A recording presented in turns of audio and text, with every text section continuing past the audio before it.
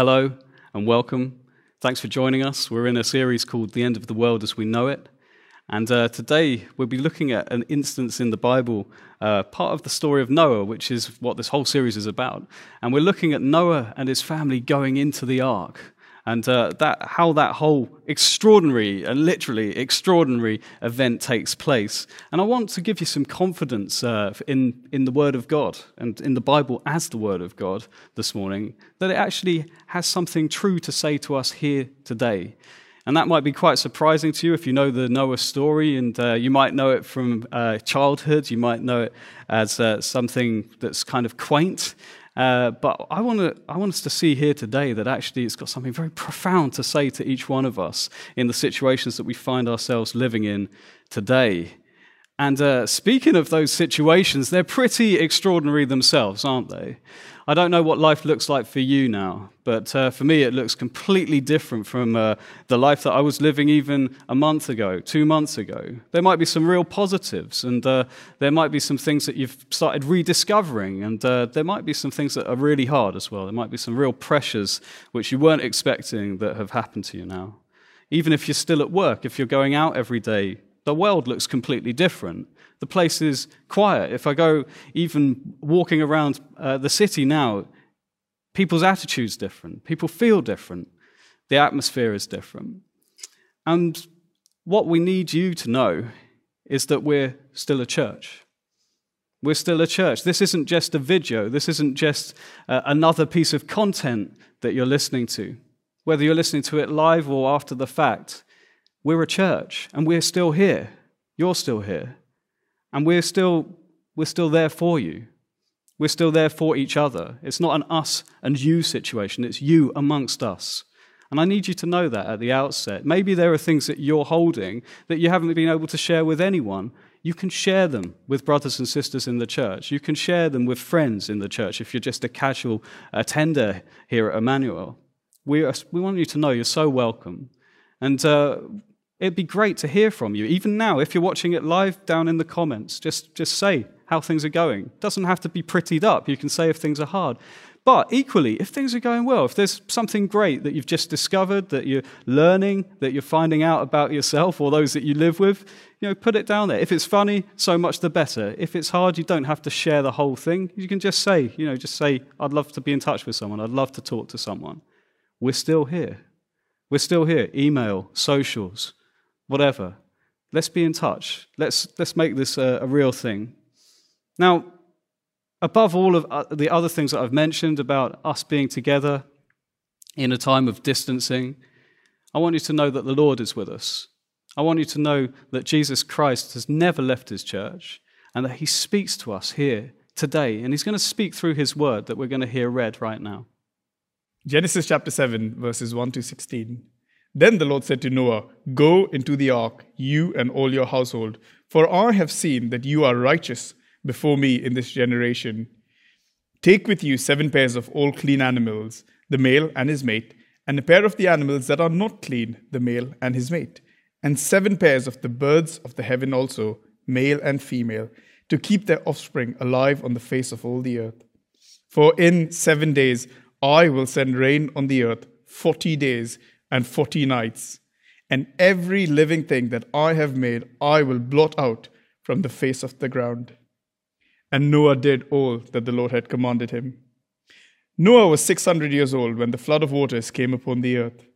And Noah and his sons and his wife and his sons' wives went with him into the ark to escape the waters of the flood. Of clean animals and of animals that are not clean, and of birds and of everything that creeps on the ground, 2 and 2, male and female, went into the ark with Noah, as God had commanded Noah. And after 7 days, the waters of the flood came upon the earth. In the 600th year of Noah's life, in the 2nd month, and on the 17th day of the month, on that day, all the fountains of the great deep burst forth, and the windows of the heavens were opened, and rain fell upon the earth 40 days and 40 nights. On the very same day, Noah and his sons, Shem and Ham and Japheth, and Noah's wife and the 3 wives of his sons with them entered the ark, they and every beast according to its kind, and all the livestock according to their kinds, and every creeping thing that creeps on the earth according to its kind, and every bird according to its kind, every winged creature. They went into the ark with Noah, 2 and 2 of all flesh, in which there was the breath of life. And those that entered, male and female of all flesh, went in as God had commanded him, and the Lord shut him in. Powerful words, and especially those last ones. The Lord shut him in. We're going to spend some time thinking about that today. The Lord shut him in.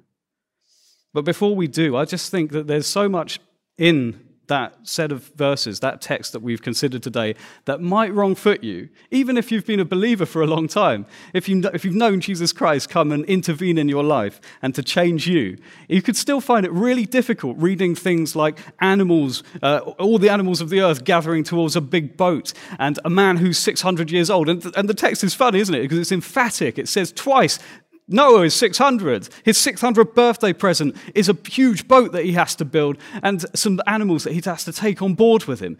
That's weird, and it has to be acknowledged. It has to be answered. I hope it's raising some questions for you. If it is, good. And I think I just want to share, and trust me, if I could do longer on this, I would, because it's a history lesson. But it's going to be an incy-bincy, tiny history lesson. If it were up to me, we'd be here for the long haul. But this is just some edited highlights from a book by a man named John Currid, worth looking at. It's called Against the Gods. And what he does is contextualizes this story of Noah in the context of the ancient Near East. So all of the surrounding countries, the surrounding empires that preceded. And he looks at a few very important texts that you might not be aware of that talk about the flood. I don't know if you knew that. It's mentioned outside of the biblical literature. It's mentioned a lot. Actually, if you go to a lot of cultures outside of the ancient Near East, they tend to have a flood myth of some sort or other going on.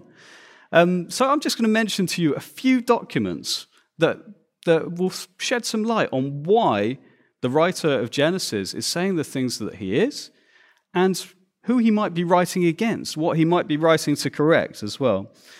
So there's a document known as the Sumerian Kings List, and as the name implies, it is a list of Sumerian kings of Sumer, and it dates in terms of writing from around the 20th century BC, so it's very ancient. And it concerns the past. So it's written at that time concerning the past. And it lists out a number of kings and their reigns. And it has a group of kings and their reigns that total up to 240,000 years. And there's not many of them. There's about 23 or 24. There's 23, 24 of them. Their reigns last for a total of 240,000 years. That would make them each quite old, to say the least. And then it says there was a flood. And then it lists another 8 kings, I think. And their reign is roughly 10% of the time of the previous kings. Now, you might say, okay, great, another fanciful text, another strange thing. But what you see there are a few really important things. Remember, this text isn't Christian. It's not even Jewish. It's outside of that whole frame of thinking. And you've got a text that talks about an old world that was very different. It has similarities. It has kings. It has humans. It has things going on. It's an old world, and there seems to be different potencies and possibilities for the human. And then there's a deluge. There's a flood. There's a wiping out that's worth noting. So, such a big deal that it's worth noting in this list of kings. And then there's a further set of kings, and human life seems to have changed. Remember that pattern? Old world, crisis, new world. And that's what you see detailed in the Genesis account. An old world which is blotted out and a new world which is entered into. But the way that Genesis describes it is, for all its similarities, very different from the way it's described in the other texts. There's another one. There are actually 2 explicit flood accounts that I think are worth considering alongside the story of Noah. And there's one that's detailed in the Epic of Gilgamesh, which you might be familiar with. And the hero of that is called Utnapishtim. And he relays his story to Gilgamesh in the Gilgamesh epic. He's a guy who's gone through the flood and achieved immortality. Gilgamesh goes on a heroic quest to find this hero and to speak to him and say, how did you achieve immortality? What did you have to go through? And he explains that I was warned about a flood by the gods plural, not God singular. Remember, in all of these other stories, gods are plural. There's not one king god. There's not one sovereign god who commands everything. In fact, the gods themselves look kind of needy most of the time in each of these stories. They're not the hero of the story. In these stories, you have a hero like Utnapishtim, Atrahasis in the Sumerian flood epic, and you have a similar pattern. You have them being warned of a flood, you have them being told to gather and build a boat, and then you have them surviving through the flood, and then coming out and sacrificing to the gods at the end. These are all points that you see in the Genesis story. So you could think, well, is the Genesis story just a one-god version of these plural god myths that are described in the rest of ancient history? In a sense, you'd say yes. But the differences are so profound. The differences show you that actually it's a critique of the way that people were thinking. It criticizes this view of a pantheon of gods who are just kind of pathetic and kind of needling humanity. The reason that the gods cause the deluge in these other versions range from things like they're just upset by the noise that humans are making. So humans are too noisy, I can't sleep, let's flood them. And they're kind of reactive. In one account, you have the gods, after the flood, the sacrifice is made by the hero of the story. He comes out, makes the sacrifice, and it says the gods swarm on the sacrifice like flies because they're so hungry because no one's been sacrificing. Now, you start to see the gods that are being put forth in these stories are not the heroes. The heroes are the humans. The gods are kind of these pathetic bit part players. And in both of those accounts that I've mentioned, the hero of the story shuts himself and the animals and his family and whoever is with him in the collective, he shuts himself into the ark. He shuts himself into the boat. And the writer to Genesis wants you to know that God is in control. That there's a totally different take on history, on creation, on decreation and recreation. And that God, the covenant God, the sovereign God, it says the Lord shut him in. That doesn't just mean God in a generic sense. It means Yahweh. It means the God of Abraham, Isaac, and Jacob, the one who's going to be revealed in his fullness in Exodus. And he's here spoken of in Genesis by his covenant name, because obviously it's written way after the fact. And they're saying, hey, look, it was that covenant God who's revealed himself, who's made himself known to us as a people. It was him who reached in and rechanneled humanity, stopped the evil, judged it, and put humanity onto a track that it could run along into fruition and towards a purpose. It's a completely different take on things. But before I get too excited about this God and how we can know him, how we can apply it, we need to look at that action. He shut him in. It says, the Lord shut him in. He shut Noah in. Think to yourself, is there a way that you can possibly take that positively? It's really difficult, isn't it? He shut him in. The Lord shut him in. There might be some resonances for you right now. It feels a bit like we've been shut in.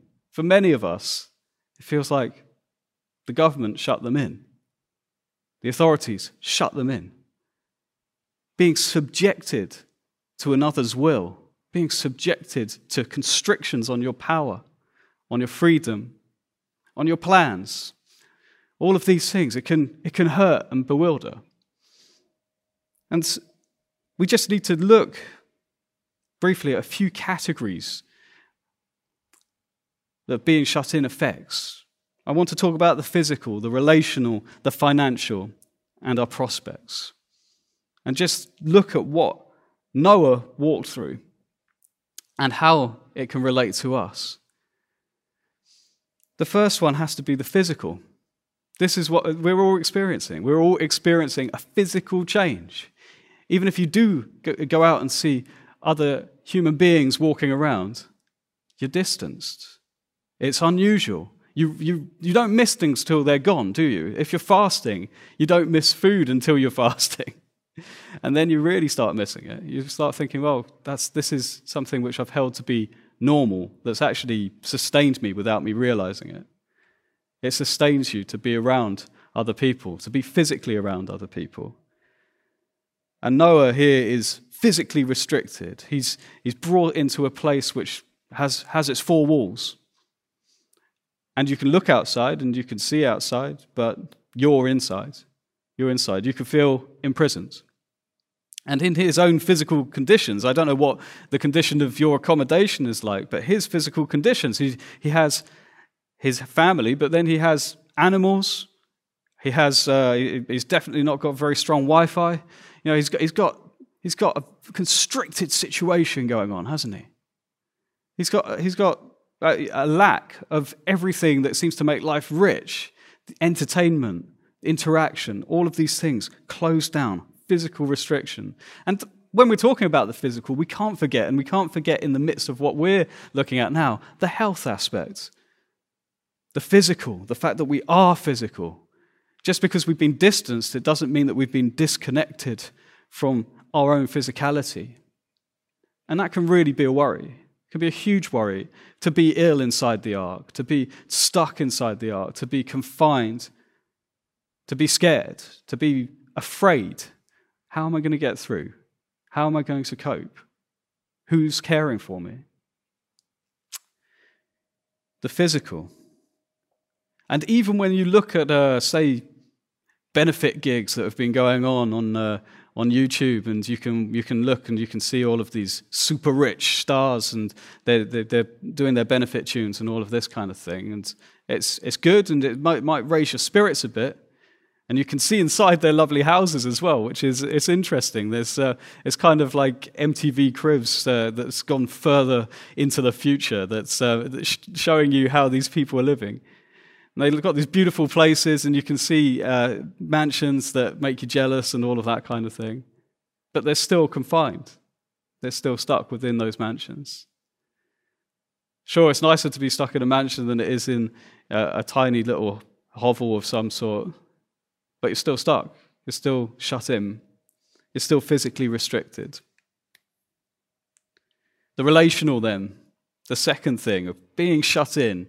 You're shut in with whoever you're shut in with, or whoever you're shut in without. And that can be a real reality. If you're on your own right now, I want to repeat what I said at the beginning. We're here. We're a church family. We're a church body. Those are images that the Bible uses to tell you the truth about what the church is. It's not just building or buildings or a committee or an association or a board or anything like that. It is a family. It is a body. And if you're feeling isolated and you're part of this church, if you're part of Emmanuel, be in touch. Be in touch with us. You might think to yourself that you could have 1,000 reasons for why you wouldn't. You say, oh, well, they're not meeting together, they're not in their workplace. We are meeting together. We who are on the staff, we who are leadership, we who are just part of the body of the church, we're meeting in diverse ways. We've got small groups, we've got things happening. Things are happening all the time, and we're having to use technology to do those things, but they're happening, and we are there for you. We are there. I really, I feel God wanting to say this to you today. Stay connected. Stay apart. If you're not a member of the church, but you've been casually interested and you've been around us and looking at what we do, we want to say you're welcome too. You're welcome too, but you might not know about the things the members know about. You might not know these things I'm saying to you, that there's pastoral help for you. There's practical help for you if you're in trouble, if you're lonely, if you're happy but you've got no one to share it with. We are there for you. That's church. We're there, gathered around the life of the Lord Jesus Christ. And it's there for you. But again, before I get too excited about that, let me talk more about this being shut in. The relational effect on Noah. He's shut in with his family. He's shut in with the last people who are going to be in his civilization on the earth. And everyone else is gone. Everyone's gone. He's bereft of whatever relationships he had. It's a really solitary thing. He doesn't have that kind of assurance. He has some assurance for sure, because God's spoken to him, but he doesn't know what's going to happen. He doesn't know how things will plan out. He does know, and this brings me to my third point on being shut in, that everything will have changed. He knows that what would count as the economy then is gone. And for us, we have a similar situation. We know that 1.4 million new claimants to universal credit have come about in the last quarter, in second quarter. We know that the GDP of Great Britain is going to be down 35%. That might not mean much to you, but it does mean that there's going to be 2 million more people affected. There's going to be unemployment. There's going to be things, and I know that some of you are going to be living with this in a really profound way already. You know that your business is in trouble. You know that your job is in jeopardy, and you don't know what's going to happen, and you don't know how it's going to go. For some of you, it's not even that dramatic. Some of you, you're just bored of it. You're just done with it. You just want things to move on. You want to get the wheels turning again. You want to be active, and you don't know. You don't know what's going to happen. For Noah, he comes out of that ark, as we'll see in a few weeks, and everything's gone. The old world is gone. Old world, crisis, and then new world. You need hope going into that new world. You need to know some of the things that actually Noah knew. You need to know some of the things that we here in the church know. And you need to be encouraged, most of all, by the Lord Jesus Christ himself. So what plans did you have? What plans did you have before you got shut in? I had some plans. I had some plans which have changed dramatically. I had to, even going in to the lockdown, I had some plans thinking, oh, I'm going to change this, I'm going to change that. And now we've been here for a few weeks. I'm kind of disappointed at what's happened and what hasn't happened, more to the point. Maybe I thought I was going to be super productive, and maybe you did. And maybe you end up being distracted. Maybe you got taken off course. We realize our finitude. We realize our lack of power. We're distanced. We're powerless. But maybe God's speaking. Maybe God's speaking to us in the midst of that. Maybe he's saying to you, let me be your power. Let me come and bring about the intimacy in your life that you lack. Let me come and stir you up for hope for the new future. We look to secular means. We look to things in this world for our salvation, for our rescue. All the time. All the time. I'm not talking about non-Christians, so to speak. I'm talking about people. I'm talking about us in the church. I'm talking about you and I. And I want to say that there's something better, that actually the big thing here is that you don't need to be shut in a prison. You don't need to see your situation in that way because of what God has done. And this is the difference, that the hero shutting themselves in and working on their own resources and looking to temporal means for their salvation, looking for hope in a world that's passing away. The difference of being shut in by yourself and you doing the shutting in when you've closed your door, that's you shutting yourself in, or by God shutting you in, makes all the difference in the world. In fact, where it says the Lord shut Noah in, it's the Lord sealing a covenant. He says this in Genesis 6:18. He tells him in the chapter that we looked at last week, he says, this is my covenant with you. You go into the ark. This is my covenant. He's making a covenant, a deal from a higher party to a lower party. And note that he's making this covenant not with a good Christian boy and not with a Jew or a person of the chosen people or people of God or anything like that. Who's Noah? It says Noah found righteousness. Noah was found to be righteous in the sight of God. But it says, more importantly, that Noah found favor.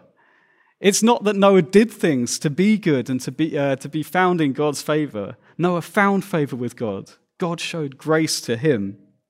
And the reading that we've had today, in the first verse of chapter 7, it says, I've seen that you're righteous. And we could read that and say, oh, look, he's judged that Noah's the best. No, Noah's of his own steam somehow worthwhile. No, not at all. Not at all. It's that God has made him to be righteous. We see after the ark, we're going to see Noah behave terribly. We're going to see things go wrong. What does it mean? Does it mean Noah was righteous then he wasn't? No. It means that Noah's righteous as a gift from God. Noah is made righteous. It's like in the story of Gideon in the book of Judges, where God comes to Gideon, who is hiding, and says to him, you are brave, you're a mighty warrior. Gideon is hiding when God says this to him. God speaks it over him, says, you are brave, and the action takes place. Bravery is put into Gideon. And God says over anyone who has faith in the Lord Jesus Christ, you are righteous as a gift. You are made just. This is what's happened to Noah. He's judged righteous, and he's entered into this covenant with God. And God seals that covenant by shutting him in. So the secret is here that even as we see the Lord shut him in, it's hugely positive. It's not the negative that we're reading. Oh, sure, the experience, the lack of light, the lack of friendship, the lack of knowledge about what's going to happen, those are real. But more real to Noah is the fact that the Lord shut him in. The Lord did it. The Lord sealed the deal. He shut him in. And if the Lord shut him in, he knows that he's going to bring him out. Actually, what we see here is not just being shut in, but being led out. That's the truth of it. And that's the reality of Christian life. Sometimes you can feel that you've been shut in, but you're being led out. This is the God of Exodus. Exodus, the word which is used as the name for the second book of the Bible, means way out. Exodus. Exodus, because people are always being led out of captivity and into freedom by the living God. Actually, the book Echoes of Exodus, which was by Alistair Robertson and Andrew Wilson, really worth checking out. It goes through the whole Bible looking at how this Exodus theme happens again and again and again. And it seems to be that that's what the living God really wants to say to humanity, that I'm here to lead you out. I'm not here to shut you in and lock you down. I'm here to lead you out into freedom. So just as I close, let me look at two massive points which are completely different in the Genesis account than in those other accounts. The Lord, in contrast to the gods of the nations and to the gods that are described there, is in control, and the Lord cares. And this is the God of Jesus. This is the one who's the same yesterday, today, and forever. So if it was true then, it's true now. He is in control, and he cares.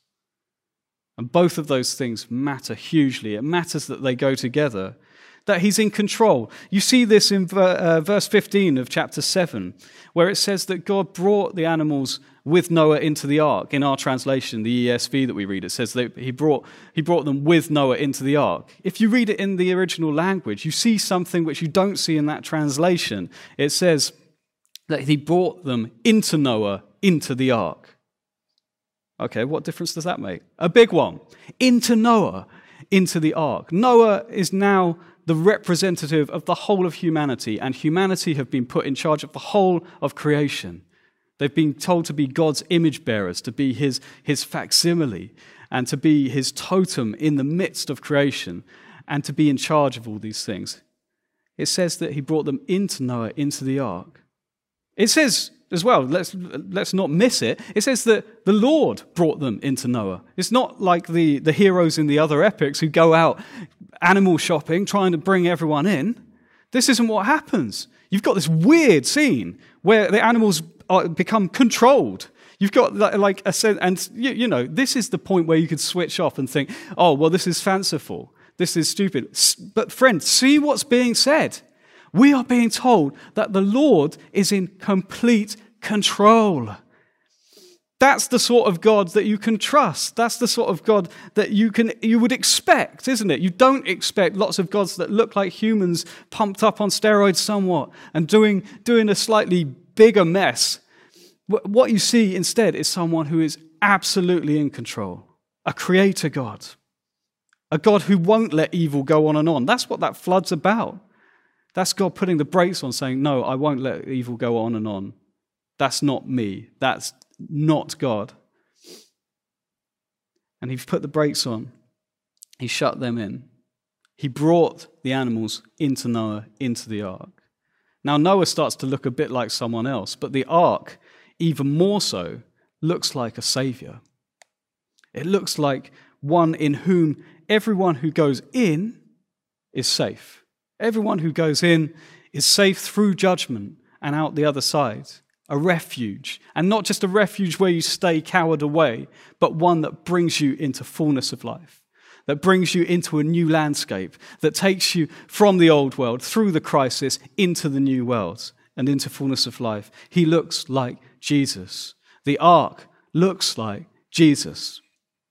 In all of his letters in the New Testament, the Apostle Paul starts by talking to the saints. That's what his name is for believers in Jesus. He says, you're all saints. There's not like a special league of a Christian who is a saint. He's saying if you are in Christ, you're a saint.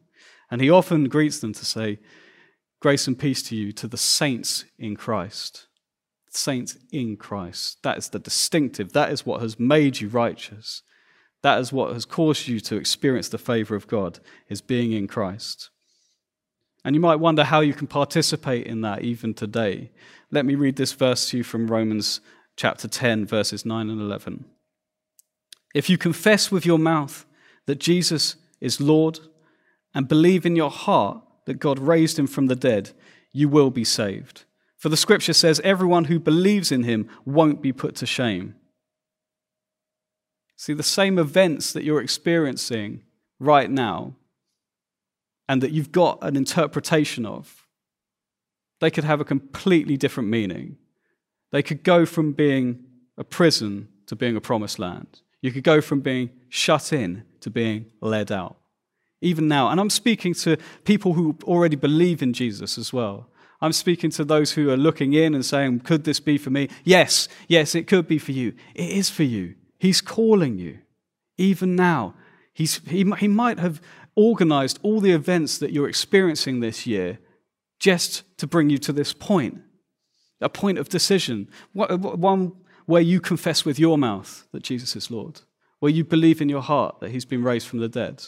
Now look, you don't have to be absolutely sure about any of these things. A good prayer to pray is, if this is real, show me, Lord. If this is real, bring me in, call me out. And tell us as well. Tell us. We've got our website, weareemmanuel.com/nextsteps or next step. Get in touch with us. Let us know if you want to pray, if you want to investigate, if you want to take a next step towards this God who might well be calling you today. And if you're a Christian who is just in a place of confusion, in a place of feeling a grudge, feeling sad, feeling put upon because of the way that your life has changed, just let me encourage you today with that Psalm 23, which speaks about the good shepherd, that speaks about the one who leads his sheep. It says this, it says, he makes me lie down in green pastures. Maybe you wouldn't have laid down of your own volition. Maybe you wanted to keep going. But now you've found yourself in a place where everything's stopped and you feel bitter about it. Friend, let me just say to you, you might be being laid down in a green pasture right now. And there's a reason that he does it. The next verse says, he restores my soul. Maybe you've been running hard. Maybe you've been trying really hard to make this life work. The Lord Jesus wants to reach down to you and to minister to you. Where you feel powerless, where you feel needy, where you feel distanced, he wants you to know that he's close, that he is full of power, that by his Holy Spirit he can come and empower you. He can lift depression from you. He can physically heal. He can put you in community.